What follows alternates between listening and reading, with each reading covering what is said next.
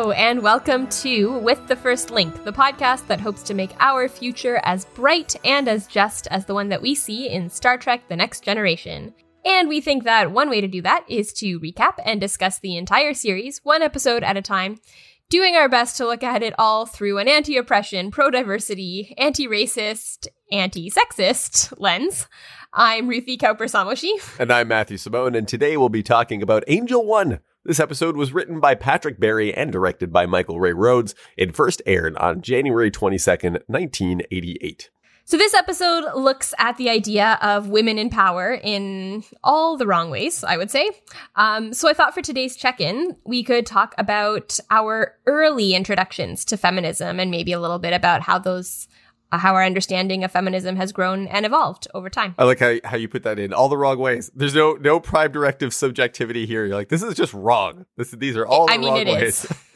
Listen, we want to make our future as bright and as just as the one in TNG. We got to call it out when it's bad. Yeah. Yep. Did you want to start?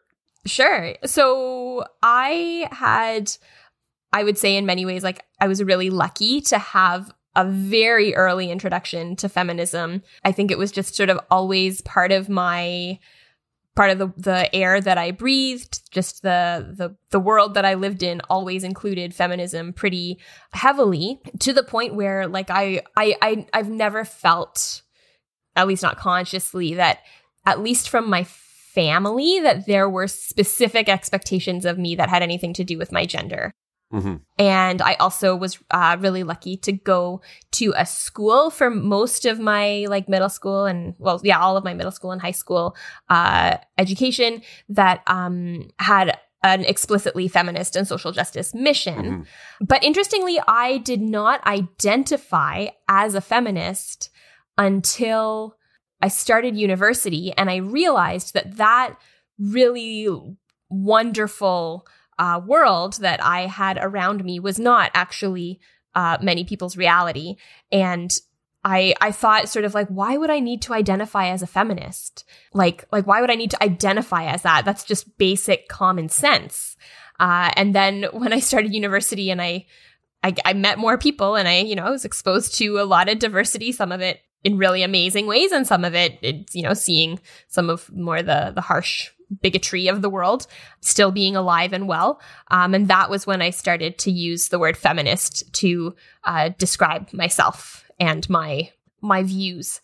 And then, so I can say more about this later, but I would say that I had a pretty solid understanding of white feminism. And so in the last, decade or so, I've been doing a lot of work, some of it conscious, and some of it just from, being lucky enough to be around people who have a much more intersectional approach to feminism, to sort of realize that feminism is not just the ideas that I was exposed to as a kid, but that it has to incorporate racial justice, it has to incorporate gender diversity, it has to incorporate decolonialism, decolonization. So that was my introduction to feminism. What about yours? Yeah, I would say the first, the concept of feminism, although I wouldn't have called it that at the time, but I think was from Star Trek Voyager. And so in Voyager, they introduced a woman as a captain, Captain Janeway. And as a young person watching it, I was like, yeah, I can get behind this. This is important. That women should have the same opportunities to lead, to command. And as a young man watching the show, I had to think, would I be okay taking orders from a woman as captain? And I thought Janeway was badass. And I was like, yeah, I could do this. I'm into this. This is great. But that was sort of the earliest concept. I think that later on in life, when I went abroad and started working overseas, so my university experience was in international development. That's where I met you, Ruthie. In university. It's true. It's where we met. That's where we met. And in totally different programs. Totally Mine different was programs. Not in the slightest international development. But anyway, no, continue. But we lived together in residence and realized we were both Trek nerds. And then I went abroad and met a woman named Esther Canu, and she became a partner with us in a project to support a school that she started on her own without any international support, but it was directed toward helping women and girls in Sierra Leone called the Women in Action Development Project. because she knew, and which is true, is that women and children are both most impacted by war and inequality around the world. And so she said, if we could lift up this community, then we'd be providing the most support we could to the most vulnerable people there. And in that case, I don't know if I would consider myself a feminist even then yet. It was more about being an ally. Like, I saw myself as an ally, but then I thought, like, I'm not benefiting directly from this myself because I'm a man. I didn't see the connection there. So as an ally, I'm saying I'm supporting people that are women in my life, that are girls in my life. That's important, but I'm not directly benefiting from it. I didn't see that connection. I don't think I saw that connection until like early, I'd say 2013, 14. I was working at the university, or Simon Fraser University. I'm working with a number of young students who were outspoken feminists and starting to recognize more the impact that it had on my conceptions of masculinity, and how some of those were very toxic, and how detangling those and seeing my own masculinity through a feminist lens was actually really healthy for me. And I read Bell Hook's book, Feminism is for Everybody. And it's a fantastic book, and talked about that very thing, that very quality of feminism, and that breaking patriarchy down is actually good for everybody, men or women, or however you identify. Is that it's like patriarchy is bad, it's suffocating for everyone, and it also narrows and creates these like stereotypical representations of both men and women. And so I think that's around the time that I started considering myself a feminist, seeing how it benefited not only people that I was supporting as an ally, but also like it supports me too. Like that's something for everybody, and that's when I think I had started using that label. Nice. Yeah, I think like one of the really important pieces of like being a feminist is because I feel like sort of when you were talking about like with Janeway and the idea of like, yeah, like women in power, that's something I can get behind. I've had a lot of conversations with people who say, you know, like, oh, well, these people don't consider themselves feminists. And this is something that's like I've heard a lot of people, not just in my life, but like, you know, famous people talk about this all the time. Like, you might not consider yourself a feminist, but if you think women and men should have equal rights, then you are a feminist. That's what it means. Sure. And I think that's part of it. But I think that part of it is also recognizing that all genders do not have equal rights. Like, I think that part of the reason I didn't identify as a feminist when I was a teenager was that I thought that the work had been done.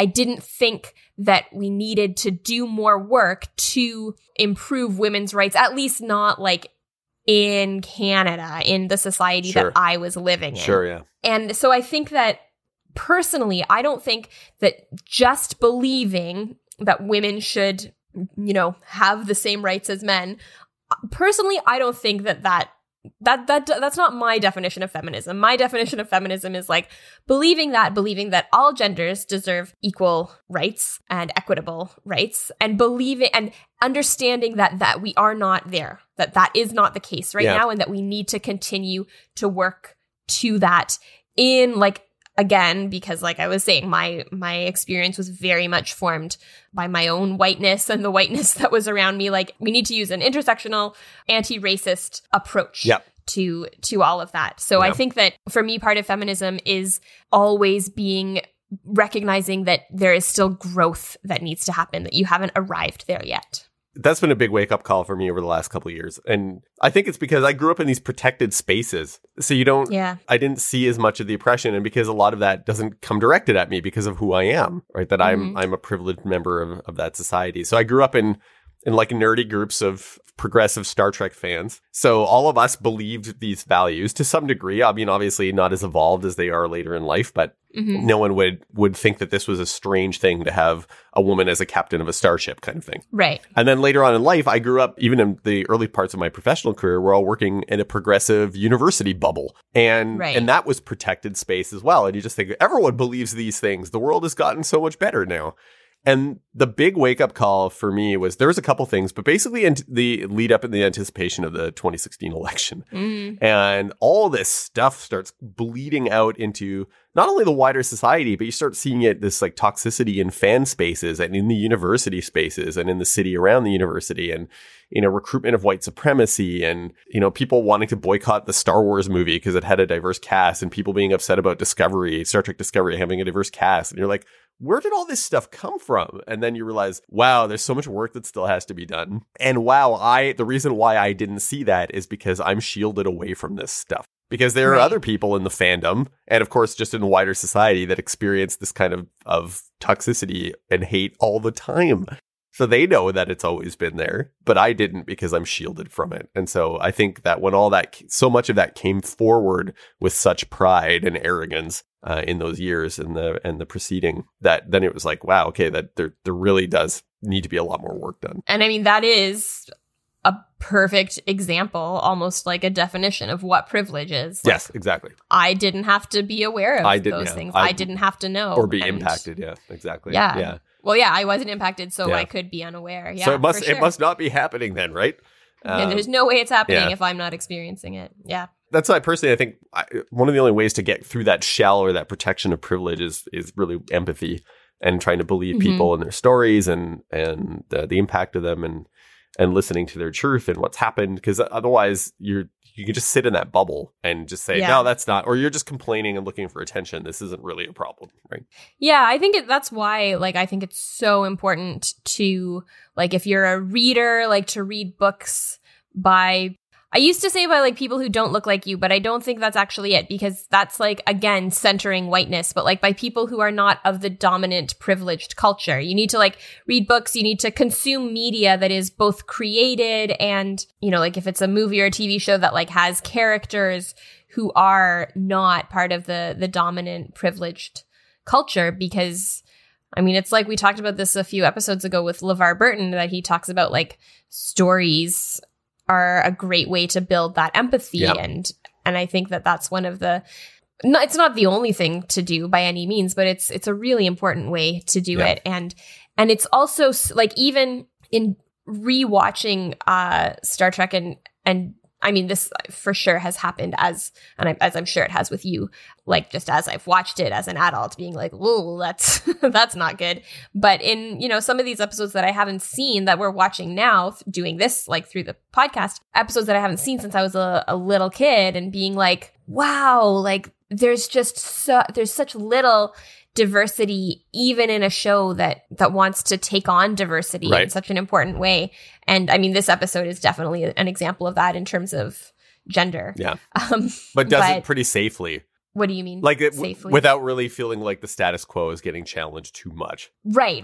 Yeah, totally. That it does it, but yeah, it doesn't challenge the world in the time that it was created in by any means. So, yeah. I wonder now if there's an advantage to having shows on streaming services where you can probably tune it toward a smaller audience and still make it like a viable product, that they can do more of this kind of work now, where you can get edgier and more cutting edge and more progressive without having to, like, mass market the product. I don't know if that's the case or not. I wonder if that's one advantage to everyone doing so much streaming now, is that you can create content that's more in line with one creative vision. I'm not sure. Yeah, I don't know. I wonder, like, I feel like it definitely has happened, and it's hard to know whether that's because more diverse writers have more access to getting their work out there, or if it has to do with, like, you don't rely on ad revenue to the same extent. Yeah, exactly.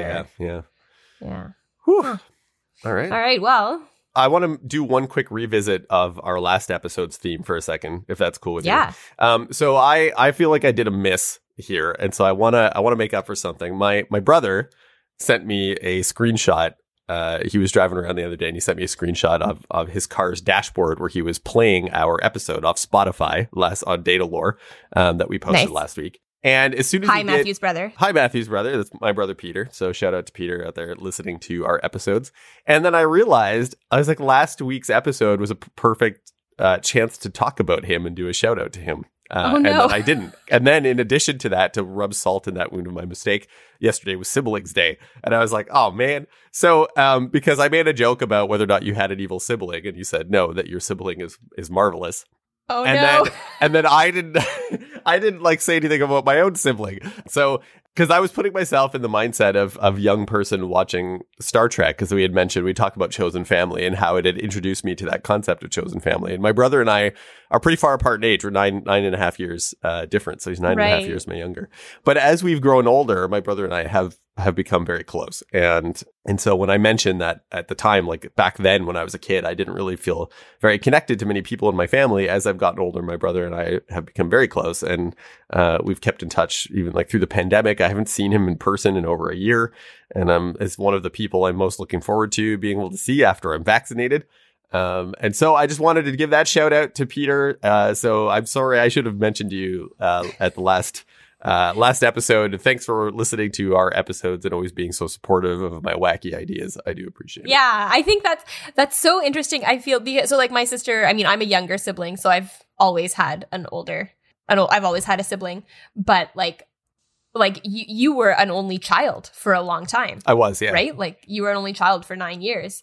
And during those 9 years, you were watching a lot of Star Trek, right? Yes. So that makes, I mean, I think in some ways I don't know if this is helpful not to be too hard on yourself to like keep that in mind, that was like your experience was really different. Yes. But that is really nice to know that he was listening. And yeah, he always listens in and has thoughts about the episodes that he sends our way, which is great. Yeah. Yeah. Okay, let's jump back into our plot summary of this episode. Yeah. In this episode, the Enterprise attempt to rescue the crew of a missing freighter from a planet with a matriarchal government. Meanwhile, a pandemic spreads throughout the ship. Ugh, another pandemic. Another one, yeah. Too real. This one's a respiratory pandemic, not a touch one. Not a drunkenness. Yeah, it's not drunk gravity water. Although that one, I wish they could bottle that stuff. I would totally buy it. All right. So what's going on, Ruthie? What happened? So, well, I mean, this episode has like a few different plots. So there's like the A plot. I call it like the A plot, the B plot, and the C plot. So we start off with the A plot, that the Enterprise has found a freighter, the Odin, that's been missing for 7 years. And there are no survivors. Yes, a long time. There are no survivors, but 3 escape pods are missing. So there's this nearby planet, Angel 1. That's such a like TOS or like first season TNG name, Angel 1. Yeah, it really is. Yeah, I hadn't thought of it like that, but that is true. But yeah, so they want to go to this planet to see if there are any survivors there. And one thing I made a note of is that they're talking about like how long it would have taken them to get to that planet in the escape pods. And I just made a note of it because there's kind of like a nice callback to it at the end where like we start to see that like Data's his like need to always be accurate isn't just an annoying like quirk that he has. It's actually something that can be helpful because it comes in back at the end. But I think it's also really cute that he's saying, they're like, it would have taken 5 months. And he's like, 5 months, 6 days, 11 hours, 2 minutes. And then Riker's like, okay, thanks. And he keeps going. He says, and 57 seconds. Yeah, like he doesn't let Riker cut him off. It's in his nature. He's like, that's what I do. That's how I function. And it's helpful. As you said, we'll see that later. It is. Yeah. And I also wonder if I know that like these episodes were really written to be episodic, but I kind of wonder, like thinking of the episode we just saw with Lore, and maybe Data's like feeling a little more secure in himself, that he's like, I don't need to try to be just like humans. I'm going to find my way. Because I definitely don't want to be like my brother who turned out to be evil. Yeah. So I'm going to embrace some of these little idiosyncrasies. Yeah, and I guess in a sense, because we talked about the duality between Lore and Data and how, like, we forgot to mention this in the actual names, but Lore, this idea that it's just kind of told story, whereas Data is more factual. You can trust one, you can't trust the other. Not that people's stories aren't trustworthy, but in this particular duality. But Data, in a sense, Data's precision is a way of him being truthful. Right? Like this is the truth of the time that is required to do this thing. Yeah, it's not just 5 months. It's actually 5 months, 6 days, 11 hours, 2 minutes, and 57 seconds. Yeah. So take that, Riker. Take that, Riker. So they know that this society where these freighter people may have landed or might have taken refuge is a matriarchal society. And so in this case, the captain's like, maybe it would be better if Troi makes first contact because she's a woman. Yeah, there's also there's a sort of nice little moment where they say like it's a matriarchal society, and Troy's like, oh, kind of like my home planet. Yes. Like, we don't learn a whole lot about Beta Z, so I kind of liked that. I wish they had gone into that more at some point, but it's okay. Yeah. Yeah, there's also a weird moment where like Worf is like, I like a strong woman. Yeah, like Klingons like strong women. Yeah, appreciate like strong women. Sure you do. Okay, yeah. Unless they stand up to you, Worf, and then it's cool as long as it's amusing for us, but don't actually use it to do anything. Troi makes first contact with the elected one, is what the the person in charge is called. And she kind of like spins it at first as though, oh, it's been so long since the Federation has said hi to you. And they're like, well, we don't care. So she says like, well, actually we're hoping to look for some survivors from the Odin freighter. Right. And Beata, something like that, the elected one, basically is like, we will tolerate a brief visit. LaForge says, yeah, you ever get the feeling that you're not really wanted somewhere? Yeah, they seem very reluctant about them coming down to visit. Yeah, very like hostile. Mm-hmm. So then we start with the B plot. We see the away team carrying a gift on their way to the transporter room, and they run into Wesley and his friend in these amazing silver snowsuits. I want to go skiing in one of those. You'd just be like a flash of light. Yeah, it'd be amazing. on the like these on the slopes. Silvery, but they're probably very warm. They're future snowsuits. Good times. Yeah, so he and his friend they're going on a skiing field trip on the holodeck. That's cool. Imagine the kinds of field trips you could have on the holodeck. Yeah, you could go anywhere you wanted. I mean, that would be super cool. I would like to think, well, based on our own perspective from being here in the 21st century, that being on the Enterprise would itself be a field trip. But, you maybe get used to just being out in space and you want to do something else. Yeah, if you want to go somewhere and the Enterprise isn't anywhere near it, then you got to go skiing on the holodeck. But one thing that I actually really like about this scene was Wesley and his pal. As soon as they go onto the holodeck, you see them start throwing snow at each other, and it's just really nice to see Wesley like being a kid. Like that's accurate. That is a thing that kids will do. Like, yeah, snow, let's throw it at each other. Like even teenagers will do that sometimes, right? And like, I don't know. I just feel like it's nice to see he gets to actually be a kid, which is nice. Yeah. Yeah. So before the away team beams down, Picard basically like drives home that Angel One is strategically important. They hope that maybe one day they can be part of the Federation. So I guess basically just setting it up to be like, don't just be jerks about it. Like try to make a good impression. And then he has a log that explains, it's so weird the way he says it. He's like, it's an unusual matriarchal society where the female is as aggressively dominant as the male gender was on Earth hundreds of years ago. So like, first of all, I'm not a fan of using like female and male to talk about genders. It's pretty dehumanizing. And it also kind of erases or it ignores the fact that gender, that while there are biological differences between sexes, like genders are social constructs and not as binary as they are portrayed often. But also, like, can we talk about maybe the idea that this is just universally true on Earth? That men are in charge everywhere on Earth? Because I feel like that's only the case because of colonialism, right? Yeah, and yes, certainly there were societies like even in pre-contact Africa that were considered like acephalous. That there isn't necessarily even one leader at all, or leadership rotates, or leadership is changes based on a given circumstance or situation that had to be approached depending on whose skills were best suited to that particular task. And you're right, a lot of the other structures that humans have assembled themselves into have been destroyed over time by colonialism. Yeah, I think like it's true of a lot of like indigenous or First Nations like societies, like in North America pre-contact. There was a lot of, I don't know.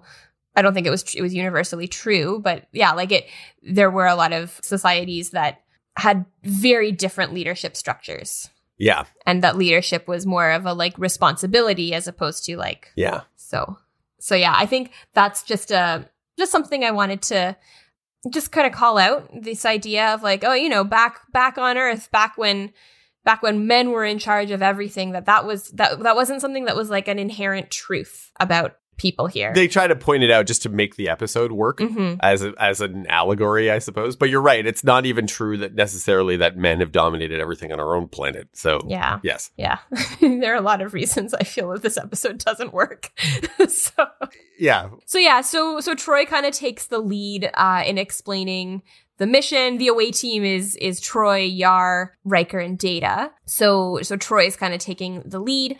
And Beata won't say whether there are any survivors on the planet. Like she's very secretive, and she's got one of the other mistresses is what they're called, is also very like openly hostile. And I guess, worth pointing out that there is this one man who is kind of her, like, I don't know, assistant. And he is smaller in stature. He is a shorter guy. So I think, they want to talk about like, men are the smaller of the. Especially in contrast to Riker. Right. Who is Riker's quite tall. Super tall. So this guy, his name's Trent. He takes them, basically takes the away team to their accommodations, I guess, their room, their quarters. She also, Beata says, is this man implying, and kind of talks past Riker to Troy, like when Riker's trying to say something. And it was interesting because they try to write these essentially with their microaggressions for him, but are written in the context of, well, this is how women are spoken to. They're kind of, in our society, they're pushed off the side or talked past. And so it's a conversation between two women. So they're trying to show like a reverse or mirror of this idea of a sexist microaggression. Yeah. And in some ways, I think like that does resonate. Like I saw, and also ways, and we'll get into this later, but like the ways that she talks to Riker, that she's often talking about like, oh, you look so handsome. Oh, this really brings out the color of your eyes. And like she's, and that felt very like true to life. Also, I think maybe some credit belongs with the actor. I actually don't remember her name, who plays Beata, that she does a good job of like being a kind of like creepy, but plausible deniability creep that I think that we see a lot from men. I also think, and again, we can get into this later on as well. One of the things that I have such a hard time with for this episode is that I'm never a fan of the argument, like when a woman does something that is not okay, and people say like, well, if a man did that to a woman, it wouldn't be okay. So if a woman does it to a man, that can't make it okay. And while I think that is often true, like when we're looking at things like gender-based discrimination or violence, like you have to keep in mind the existing power structures. And I guess the idea here is that the power structures are different and they're flipped. But I mean, there are times when I do feel uncomfortable because I feel like we're supposed to laugh at that. Like I feel like it's kind of played to be funny. Right. And it just makes me uncomfortable. The other problem with this is that it's this whole idea with how we deal with oppression and equality, that I think people are genuinely concerned that when there is a struggle for equity or for equality, when it's a cause like feminism, any sort of anti-oppression initiative, that it really isn't to break oppression, it's to flip oppression. Right. Yeah. That people are scared, oh, well, feminism isn't really about equity or equality. It's really just about women being in charge. Right. Or when some people talk about like diversity, they're like, oh, this is just so that white people can be oppressed. Yeah. It's like white genocide and all like nonsensical terms. And I think that actually is telling on the part of people who respond this way, is that they don't believe that a world could be equal, that we could share power effectively, or they believe that there's no one who sincerely wants to share power. That is not possible. So it's like, in this case, this society is just flipped. And I guess it's a way to mirror what's going on in our society, but wouldn't it have been more effective, I wonder, as a story, if it had been written such that, like, no, like, we actually came across society has won the struggle. But I guess that's what the Federation is supposed to be. So then it wouldn't, like, right. Would be the tension. Yeah, because even though we rarely see in Next Generation at this point, we've barely seen that real, like, equality, or we haven't seen it, but the idea is that it's already been evolved. And this is like Angel One is similar to what Earth used to be like, but isn't anymore. Yeah. It is in a lot of ways. Yeah. Like these people are often like, I guess, sort of telling on themselves of being like, well, if we were to give you power, then you would just treat us the way we treat you, which is also kind of like, okay, so then you are. Yeah, you're acknowledging. You are conceding. Yeah. You're acknowledging that the way you treat us is not okay. And it is oppressive. Yeah. So rather than saying, oh, there's no oppression, that's why and you hear that in people when they discuss sometimes when they're discussing things like immigration, it's like, this is a slow takeover, or this is people taking over. Do you know how large this population of people is, or that it's growing? Like, do you want these people here? Like, it's always in terms of that power struggle. Yeah. It's either they don't believe that equality is possible, or they just don't believe that anyone really wants it. There's an episode of they kind of talk about this a little bit in even in Deep Space Nine. There's a part where Rom, I can't remember which episode it is, but there's a quote where he's talking about breaking the chains of oppression, and in terms of their own society, in Ferengi society, he's like, well, they're like, why don't you just, basically become a socialist society? And I can't remember who he's talking to in particular, but he's like, these people aren't trying to break the oppression, they're trying to become the oppressors. He's like, that's the point of it, is to try to become the oppressor rather than the oppressed, which is kind of like what our own society is like in terms of capitalism. But yeah. Back on Angel One, Troy and Riker sort of, once they're in their accommodations and they establish that there are no listening devices, Troy and Riker are kind of discussing like that there's something weird going on. They're absolutely positive based on like everyone's behavior. They're absolutely positive that there are survivors, but there's a lot of like paranoia about this. And one thing that Troy says is that their fear is not focused. Right. They're not all afraid of the same thing. Yeah. So that'll come up, I guess. Yeah.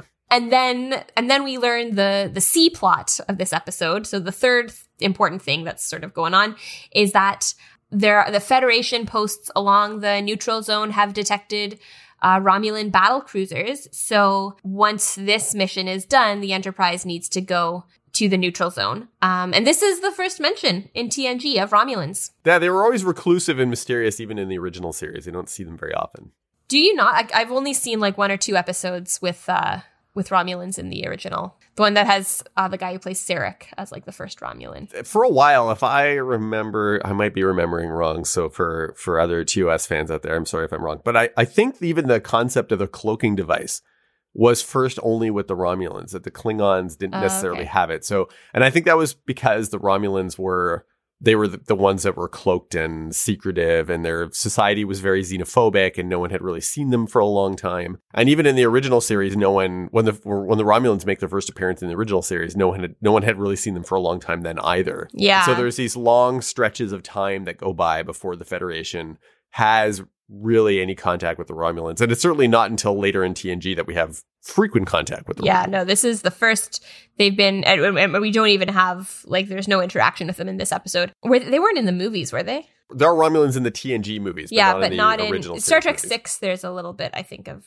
Briefly, there's a Romulan ambassador. Yeah. But there isn't, like, major presence of the Romulans. Yeah, like the movies that have come out at this point in Yes. the series, there weren't any Romulans. Okay, cool. Yeah, and so then this is when Picard gets hit in the face with the snowball. This is when Picard gets hit in the face with the snowball from the holodeck. And you had pointed out earlier, there's inconsistency as to what survives outside of the holodeck or not in terms of stuff. Well, it's funny because I had always heard that there was this inconsistency, but so far we've seen Wesley dripping on the floor in the first episode, and then we've seen the lipstick staying on Picard's face, and then a snowball hits him in the face. So I think at this point it is pretty consistent that stuff does last at least for some time outside of the holodeck. Outside of the holodeck, yeah. But we'll see other times when they throw objects out of the holodeck and they just vanish instantly. So right, yeah. It's very plot specific. That's cool. That's fine.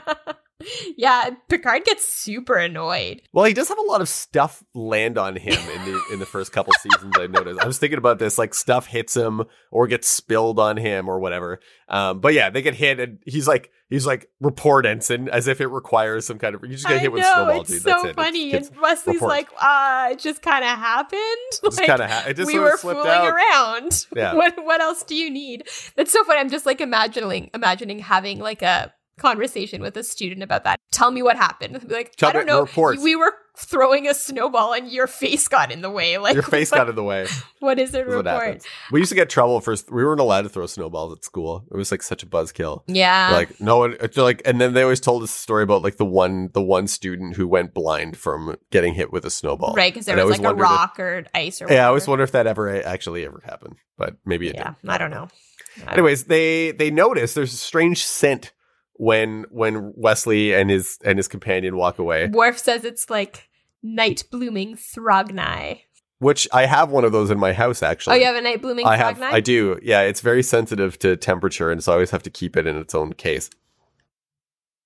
I don't know if you're being serious right now. No, I'm not. I was like, is this an actual thing?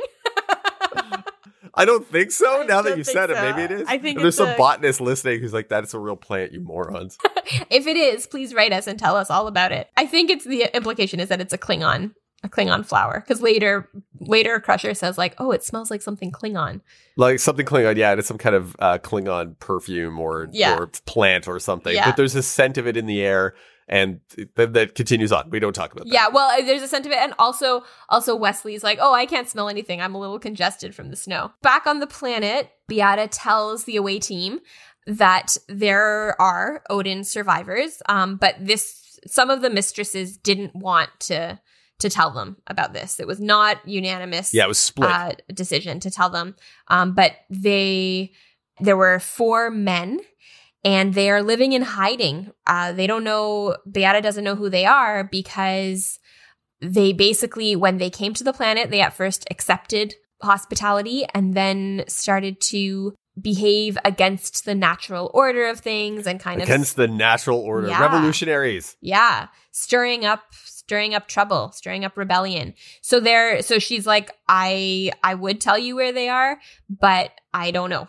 But also she makes them promise that they're going to take them away. So she wants them off the planet. Yeah, I'll let you find them, but you got to take them out of here. Yeah, so they come up with an idea of like how to find them, that they're like, we're going to look for an element that doesn't exist here, but does exist in other Federation worlds, I guess. And then we'll scan the planet for that.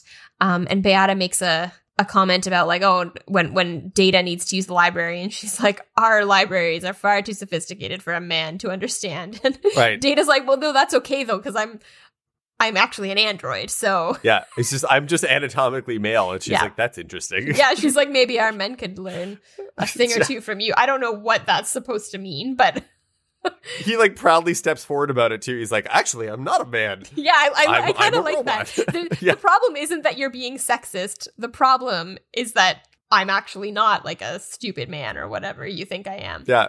It's like, I see a way around your problems diplomatically. Yeah, exactly, yeah.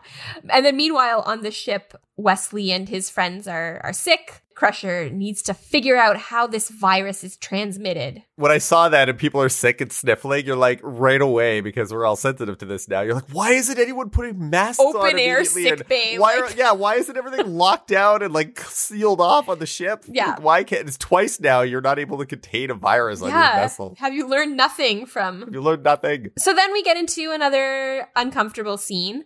Where Riker is getting ready to meet with Beata, and so he needs to change his clothes, and he's like he's getting kind of annoyed, I feel, at like Yar and Troy, who are like laughing about what he's gonna wear, because they're like, are you seriously gonna parade around like one of them? And he's like, yeah, I'm gonna wear the indigenous apparel, and he says, on Kabatris, I had to wear furs to meet with the Leadership Council, and on Armus 9, I wore feathers, yeah. I actually would have wanted to see both of those outfits. That would have been great. This scene immediately falls apart in the next sentence. However, for this, up to this first part, I was like, okay, like he's trying to show that he's taking his diplomatic role seriously. Yeah. However, then he's like, oh, are you objecting because she's an attractive woman? Yeah, and you're like, so, okay. Yeah. But I mean, I feel like, yes, he is taking his diplomatic roles seriously, but the other side of that, which again, I don't always like saying like, oh, well, if this happened to a woman, it's okay when it happens to a man, but not when it happens to a woman, because again, we need to keep the power structures like in mind. But the outfit that he has to put on is, which we see shortly after, is not super dissimilar to like if a woman was required to wear like a super short skirt and, like. Yeah, and some leader was like, put this on to meet with me. And it's an outfit that I don't want to say it's like inherently objectifying, because all clothing can be used for all kinds of things. But like the fact that he's basically told to put on an outfit to like show a lot more skin is like not cool. But yeah, and then he also like says that thing about like, oh, is this because she's an attractive woman? And yeah, just falls totally apart. Rather than saying like, yeah, and them having the conversation about the fact that he is being coerced. That it is a coercive situation because he can't really refuse. Right. Because like Picard said, they need to make a good impression. And this is like, I think like that actually could have been like a really interesting conversation of like, how much does that needing to make a good impression? How do you weigh that against being treated poorly by the planet that you're visiting, right? Like, and without getting too much into an aside about this, I find that this is also a common theme about how diplomacy works in Star Trek, is that in order for us to make diplomatic contact, we have to let ourselves be humiliated by some rule or culture of their society, rather than just saying like, well, no, like it's not as if every contact is like, we have to do something weird in order to appease somebody. Right. Like it is a very, I would say, almost Eurocentric way of looking at diplomacy. Like you just have to submit to whatever they ask of you. Or that every other custom is going to be somehow weird or humiliating. I see. Yeah, like the sort of exoticizing of the other. Yes. Yeah. Yes. Which I think, to call myself out a little bit, it probably connects to, the idea of like he had to wear furs on this planet and feathers on this other planet, that again, like that is exoticizing of, there are furs and feathers are things that people on Earth wear as well. Yeah, where I found most of the time when I traveled places and I was in parts of the world that were very different, the only thing people wanted to do was like share their favorite meal with me. Right. And the only thing I had to do was be polite enough to try like a new type of food. Right. So I wonder how many cases in most of the time in Star Trek would actually be like, thanks for visiting us. Here's our favorite fruit on this planet. Would you like to try it? They'd be like, sure, but that doesn't make for great tension. Right. Yeah. It doesn't allow you to laugh at the other quite so much. Yes. Yeah. Meanwhile, on the ship, Picard has contracted the virus and Crusher orders him to go to bed. He gives LaForge command of the ship, and then Worf starts to feel a little sneezy. He's very pressing about that in the moment. I thought in one case, though, I don't know if that was supposed to be a contrast to what was going on the planet, or like to try to show similar theme, because she is the only person that can give the captain orders. Oh, yeah. He's like, is that an order? And she's like, is that an order, doctor? And she's like, yes, go to bed. Right. Okay. I didn't pick up on that. But yeah, like it is like a parallel to there's a woman in charge. Yeah, and I thought it was supposed to show like a parallel storyline because Picard's out. Yeah. Well, I guess Crusher didn't end up being in charge. It's Geordi, but she has to lead the efforts on the ship to get everyone healthy. Yeah. And she does.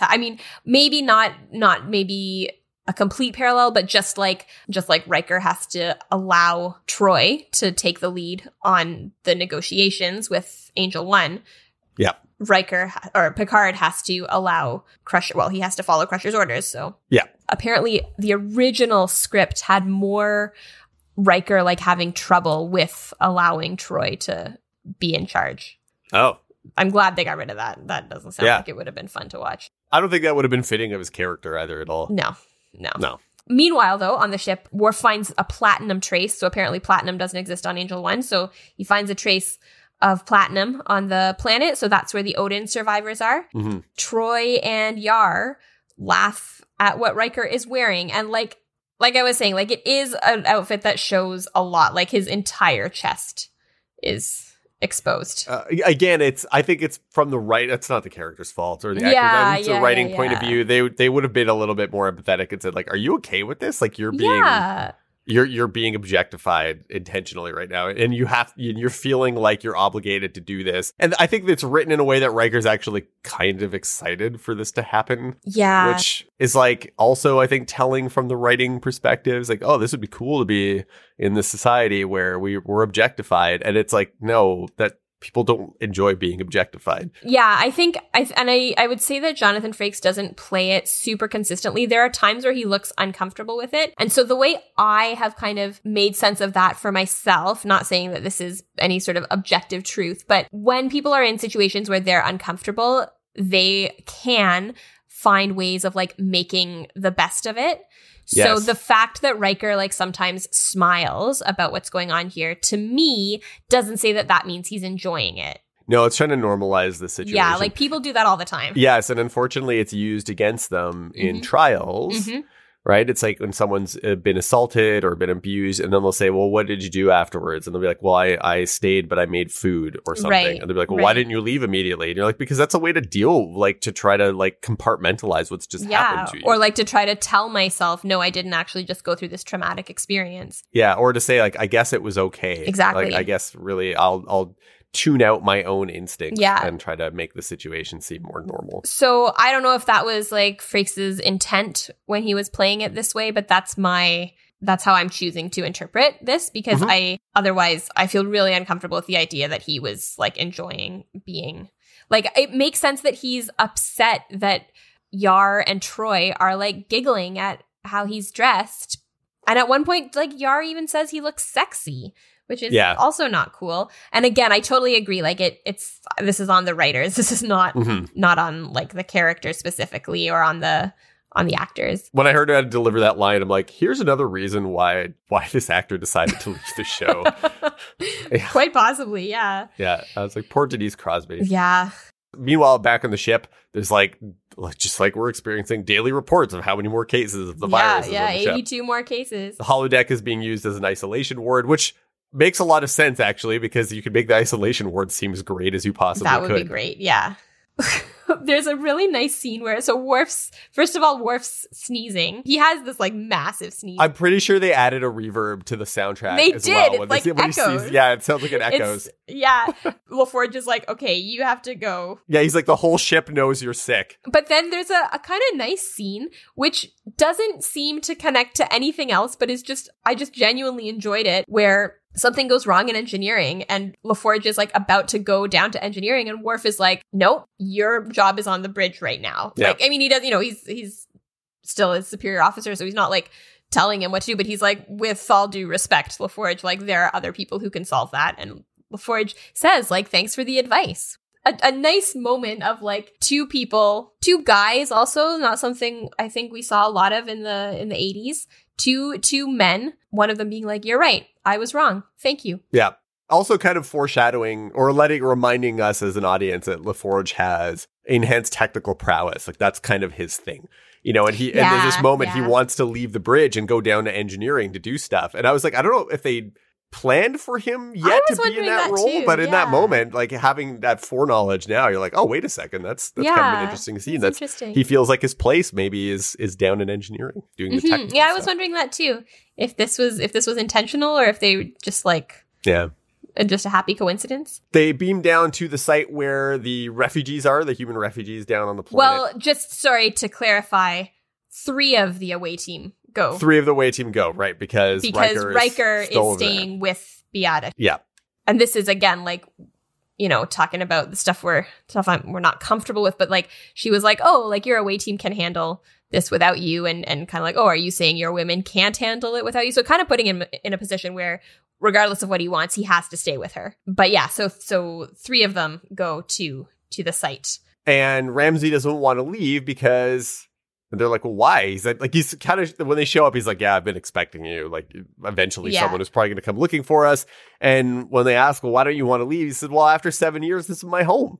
We a bunch of us have kids. This is my home now. Yeah, again, like there's this super uncomfortable scene where Beata has taken Riker to like a bedroom and like has changed into like a, I guess, less formal dress. And one thing that I kind of wanted to like explore with like through this podcast and through this rewatching of Trek is to kind of look at how like romantic and or sexual relationships are portrayed and how they're used. Because so like Riker has a reputation as like this sort of ladies' man kind of character. Right. And this is the first instance that we're seeing him, aside from his like knowing about his history with Troi, this is the first instance where we're seeing him like actually, I'm even hesitant to say like engaging in anything sexual because again, like it feels like it's really coercive. I'm curious to see how sex and romance and love are portrayed, how much is like how consent is portrayed versus how coercion is portrayed throughout the series. Yeah, especially when the power dynamic is skewed. Yeah. So it's something I'm going to be keeping an eye on as we watch. Yeah. Anyway, also one of the things that Ramsay says when he's talking to the away team, one of the things that he says his crew liked about the planet at first was that the women are tall and strong and very lovely. Yeah, I put a quote about that. He's like, we thought we died and gone to heaven. It's like, I guess so. Except we had no rights. Except we had no rights whatsoever. Yeah. I wrote a note down here that that Ramsay has total like MacGyver hair. I said, and it's awesome. He does. It's awesome. He also has hair. these great sandals. Everyone else is wearing like full shoes, but the men in like the men from the Odin are all wearing like these little sandals. Space sandals.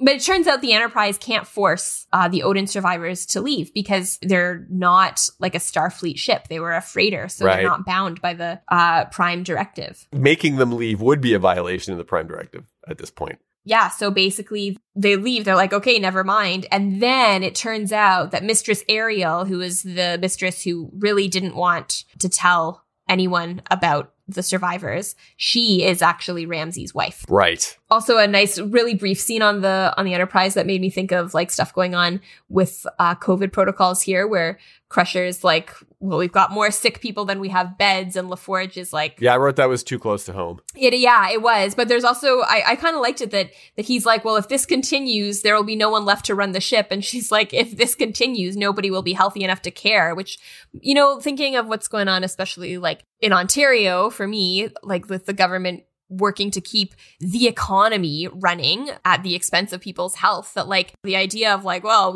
what we really need is people to run the ship, and Crusher's like, no, what we really need is for people to stay alive. Yeah, get healthy. Like that is more important than whether we'll have people like left to run the ship. There's a pandemic, but we're not going to make sure that people have paid sick leave, and so keep going to work. And then when all the young labor force gets sick, we're going to blame all the young people for getting sick. Exactly. That's 100% where same we are thing right now. That's been going on out in BC. It's the same thing out here. Yep. So luckily, Crusher and LaForge do not take that approach. Because they're enlightened Starfleet officers. Exactly. There's a weird scene between Beata and Riker where she's talking about how great he is and how great it is to be with like a man who knows what he wants. And then like again, so Troy and Yara and Data like walk in on them. Awkward. Yeah, like they knock first. But there is like a weird scene where Tasha's like looking like, oh my God, like Riker, what's going on? And he sort of does his classic like lifting of his chin to sort of be defiant. And again, like this is not a cool situation that he is in. It's not that he's behaving inappropriately, I don't think. It's that. Anyway, Crusher realizes she goes to visit Picard and realizes that she smells something Klingon, and so that's how she realizes how the virus travels by smelling nice and encouraging people to inhale deeply. Yeah, which is smart virus. Yeah, and tries to give him like soup or no, that's later I think, but she's just trying to make sure that he's okay. She's feeding him. Picard's sick is funny. The way he acts that it's hilarious. On the planet, the away team is like, well, I guess we are gonna go back to the ship. It's probably okay. These folks have been hiding from Beata for long enough. We're probably not leaving them in any real danger, because Beata has said that since they're not going to take them away, she's going to sentence them to death. Right. Which is pretty hardcore. Yeah. Like, holy moly. But then it turns out that she was able to find them because she followed Mistress tracked Ariel. Yeah. So they must have been suspicious of her, that she was actually connected to them. Yeah. Again, like Riker's like, okay, well, we'll take them. And it's interesting, like, Ramsay refuses on everyone's behalf. We don't actually learn what the other people think. I guess we're to assume that they've discussed this and Ramsay's just like speaking for them all. I had not thought of that, but yeah, that is a good point. They're like, wait a second, I want to leave. I want to stay here and die. And actually, the refusal to leave is a bit goofy, I think. I don't know. It wasn't their home to begin with. They just crash landed there. And I don't know how attached you get to like some cave. Like they're living in this cave, it said earlier, or it showed earlier. Like, I don't know how attached to that place you get, but I guess it's because some of them have made families with people who live there locally, right? So that might be it. And that, like, they are willing to take all of them, but yeah, I don't know. It's a little odd. It's not clear. Yeah. And Riker's actually, like he's willing to risk a court martial that he's going to take them against their will. Yeah. But Crusher's like, well, no, you can't take them here because there's this massive virus. Now they have nowhere to go. Yeah. So Riker sends Data to take the ship to the neutral zone before it's too late. The next morning, Trent comes and says, Come witness the reaffirmation of Angel One's moral imperative. That doesn't sound good. That's everything about that is going to be bad. Really long way of saying the execution, yeah. And Riker says, like, you claim to be advanced, but resort to execution for those who don't share your views. And I thought that's a scary thing. That is a scary thing. And I wonder, you wonder how many times when executions are carried out, even in our own societies, how often it is just because people don't share certain values or beliefs or views. We might chalk it up to being some kind of criminal act. Criminal act, but certain acts are criminalized. Exactly. It turns out, though, that Data didn't take the ship. So this is where Data's accuracy becomes a strength, that Riker specifically said, take the ship to the neutral zone before it's too late. And Data has done the math, and he has determined that the post and the ship, I think it's the USS Berlin, that are at the neutral zone will be okay if the Enterprise doesn't leave for another 47 minutes. Right. Originally it's 48, but then it goes down to 47. Thanks, Data. So this is where Data's accuracy is a strength. Beata shows how she's gonna like vaporize the survivors. She's like, look, see, I'm compassionate. Your death is gonna be quick and painless. You'll just be like literally vaporized, which is another like super common way of justifying murder. There's a point here that I wanted to, I don't know how important this was, but I think this is me trying to give Riker more credit than his character probably was allowed to have in this episode. But at one point, when he goes to petition her for the release of all the people, that he goes in and, like they did at the very beginning, he like gets on his knees, like prostrate before her and says, will you please let me take these people? And I do like that about Riker, that he's willing to he is willing to be a diplomat. He wants to be diplomatic. That's the sort of thing where it's like, to me, that's like he's respecting their custom. Yes. Because that's how, not because he needs to like humiliate or like debase himself. Exactly. But, like, that is how you appeal to someone or petition. Yeah. And that's how when they first met, they had to do that. They had to step in and they had to be on their knees. And so I appreciated that about him in this one scene, is that he's willing to do that. He's not trying to be like, he's like, I'm going to be the defiant or manly, or I'm going to threaten violence. He's like, I'm going to go in and I'm going to try to save these people, and I'll do what I have to make it happen. And I appreciated that moment about him. When the prisoners are about to be executed, he makes this big speech about like revolution versus evolution. Yeah. And you're going to turn these people into martyrs and then they won't be silenced. And I thought it was a little odd, because I was kind of like, how does he know? Because he says like these people didn't create this conflict, that, there was already like there was already ripples of dissent happening in like among your people anyway. Like, how does he have any idea that was the case? How I interpreted that was because Ariel was involved with them, and I guess they implied that there were a number of other members of their society that had already gone over there. So I guess he was saying or thinking that these fractures in the society already existed, maybe. Right. But you're right. It wasn't really baked into the episode very well. It would have been kind of cool if someone other than Riker, I felt, had made that point. Like Trent. Like Troy. Or Trent. Or I was thinking also like maybe even Troy. Or Troy. Or just someone. There was a little bit of a feeling of like, these irrational women just need this logical Earth man to mansplain sexism to them. Yeah, like I didn't love it. I like the idea it's not revolution but evolution. I'm like, that's kind of a cool concept. Yeah. But he's like, but it's not really their place to decide that. That's when the episode kind of steps out and breaks the fourth wall, kind of like a little bit. But I was like, yeah, I hear what you're saying. I think that it would have been, if there were people within their own society, like if Ariel had made that conversation, it would have been more hard hitting, especially if he's trying to make the point that the fractures are happening within the society naturally. Yeah. I also like that he calls their execution, he says, before we see living proof of your compassion. Because she says it's a compassionate execution. Yeah, I liked that. That was a good line. I was like, oh, okay. Everything sort of comes together just in the nick of time. So Beata is like literally like Trent has his hand above the orb, which he uses to vaporizing orb people. Yeah. Like it's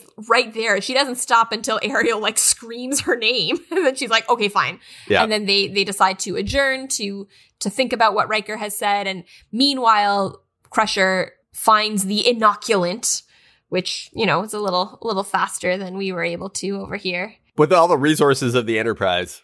Yeah. I was thinking, they only found it in a few minutes. And then I wrote down at warp speed. And then I was like, actually, wasn't that the name of the program? that they did to try to get the vaccine. Oh, it was it? It was called the Warp Speed program. Yeah. Oh, I was like, wow. Yeah, it was. So she literally at warp speed basically found. Actually, yeah. So basically Riker's like, okay, well, we've got all the prisoners here. They're deciding whether they're going to execute. So stand by. You might have to beam all of us aboard. Right. So Beata comes back and says, okay, we're not going to kill them. And so this was interesting.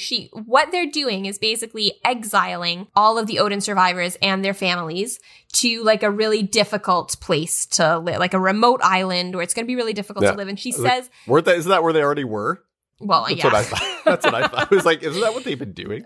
But what she says, life will be difficult there with little time for revolutionary or evolutionary upheaval. And that reminded me of, I think it was when we did our episode on Code of Honor and you were reading something that was like, here is all the stuff that I would be able to do. It was something that someone had written that was like, here's all the stuff I would have been able to do if I didn't have to worry about sexism and racism. Oh, yeah. It was a climate change activist. Right. Hi, everyone. This is Ruthie coming to you a few days later, having done the investigating that we didn't do during the recording of this episode. So just wanted to let you know that the article we discussed briefly here, the article that I mentioned, is by Ayanna Elizabeth Johnson. It was published in the Washington Post on June 3rd of last year, June 3rd, 2020. It's called I'm a Black Climate Expert. Racism Derails Our Efforts to Save the Planet. And we talked about it not in our episode about Code of Honor, as I originally thought. We actually talked about it in our 6th episode, which was about Where No One Has Gone Before. So we'll post a link to that in our show notes as well. All right, and I'll let you get back to the rest of the episode. Bye. All the work that she wished that she'd been able to do, but can't. Yeah. And I was thinking also, like, this is something that I have heard a lot of people talking about, specifically with unachievable like standards of like beauty standards that specifically women are and sort of feminized people are expected to adhere to, that because you're so busy worrying about that, you don't have any time to actually focus on gender equality because you're too busy worrying if your body is shaped the right way, or if your skin has the right look to it, or if your hair is right? And that all of these things work to keep patriarchy in place, and that what we have here is a little bit more covert and implicit, but she's like being super explicit about it. She even says we may not be able to stop evolution, but perhaps we can reduce it to a slow crawl. So she's being very upfront. But she does it with a smile, so it's okay. She's like a wink, nudge at the end. Yeah, and you're like, okay, I guess this is some progress. Anyway, so then that's basically how the episode ends. Riker, Troy, and Yar return to the ship and they get inoculated. Picard is all hoarse, so he can't say engage. It was funny. So he looks over to Riker. Yeah, he's like, engage. And no one can hear him. Weirdly, the door to the turbo lift is just wide open for this scene. It's for ventilation. That's important. Because of the pandemic. Because of the pandemic, right. Okay, fair enough. Yeah. Gotta keep the windows open. That's right. And then the episode just ends. Yeah, that's it. And they go on their way because that's how it is. Any final thoughts? I think that was a pretty good summary. I'm wondering if I'm going to cosplay Riker's outfit at any point in the future in this one. With all that chest? All that chest. I mean, I don't know if anyone would recognize it. I think anyone would recognize any first season TNG era stuff by just how sparkly it was. So if I was wearing it, like anything really open chested and sparkly, everyone would be like, oh, yep, that's season 1 or 2 TNG for sure. All right. Well, thank you so much for listening to this episode of With the First Link. If you liked what you heard, please feel free to leave us a 5-star rating and a review on Apple Podcasts or podcast provider of your choice. No, seriously. I'm not just going to glaze over this. Go and do it. If you haven't done it yet, please go and do that. It helps us. Let us know that you're listening to us, that we're not just speaking into the void. Thank you. Yeah, we love seeing ratings and hearing what people think. Our cover art was created by Nathan Nunn, and you can find more of his work at nathannunn.ca. Our theme song is An Amazing Adventure by Flame Lion Studio. You can follow us on Instagram at FirstLinkPod, Or you can send us an email at firstlinkpod@gmail.com to let us know what your introduction to feminism was. I'm Ruthie. And I'm Matthew. And our next episode, as time of recording, will be posted in 11 days, 13 hours, and 56 minutes. Nice.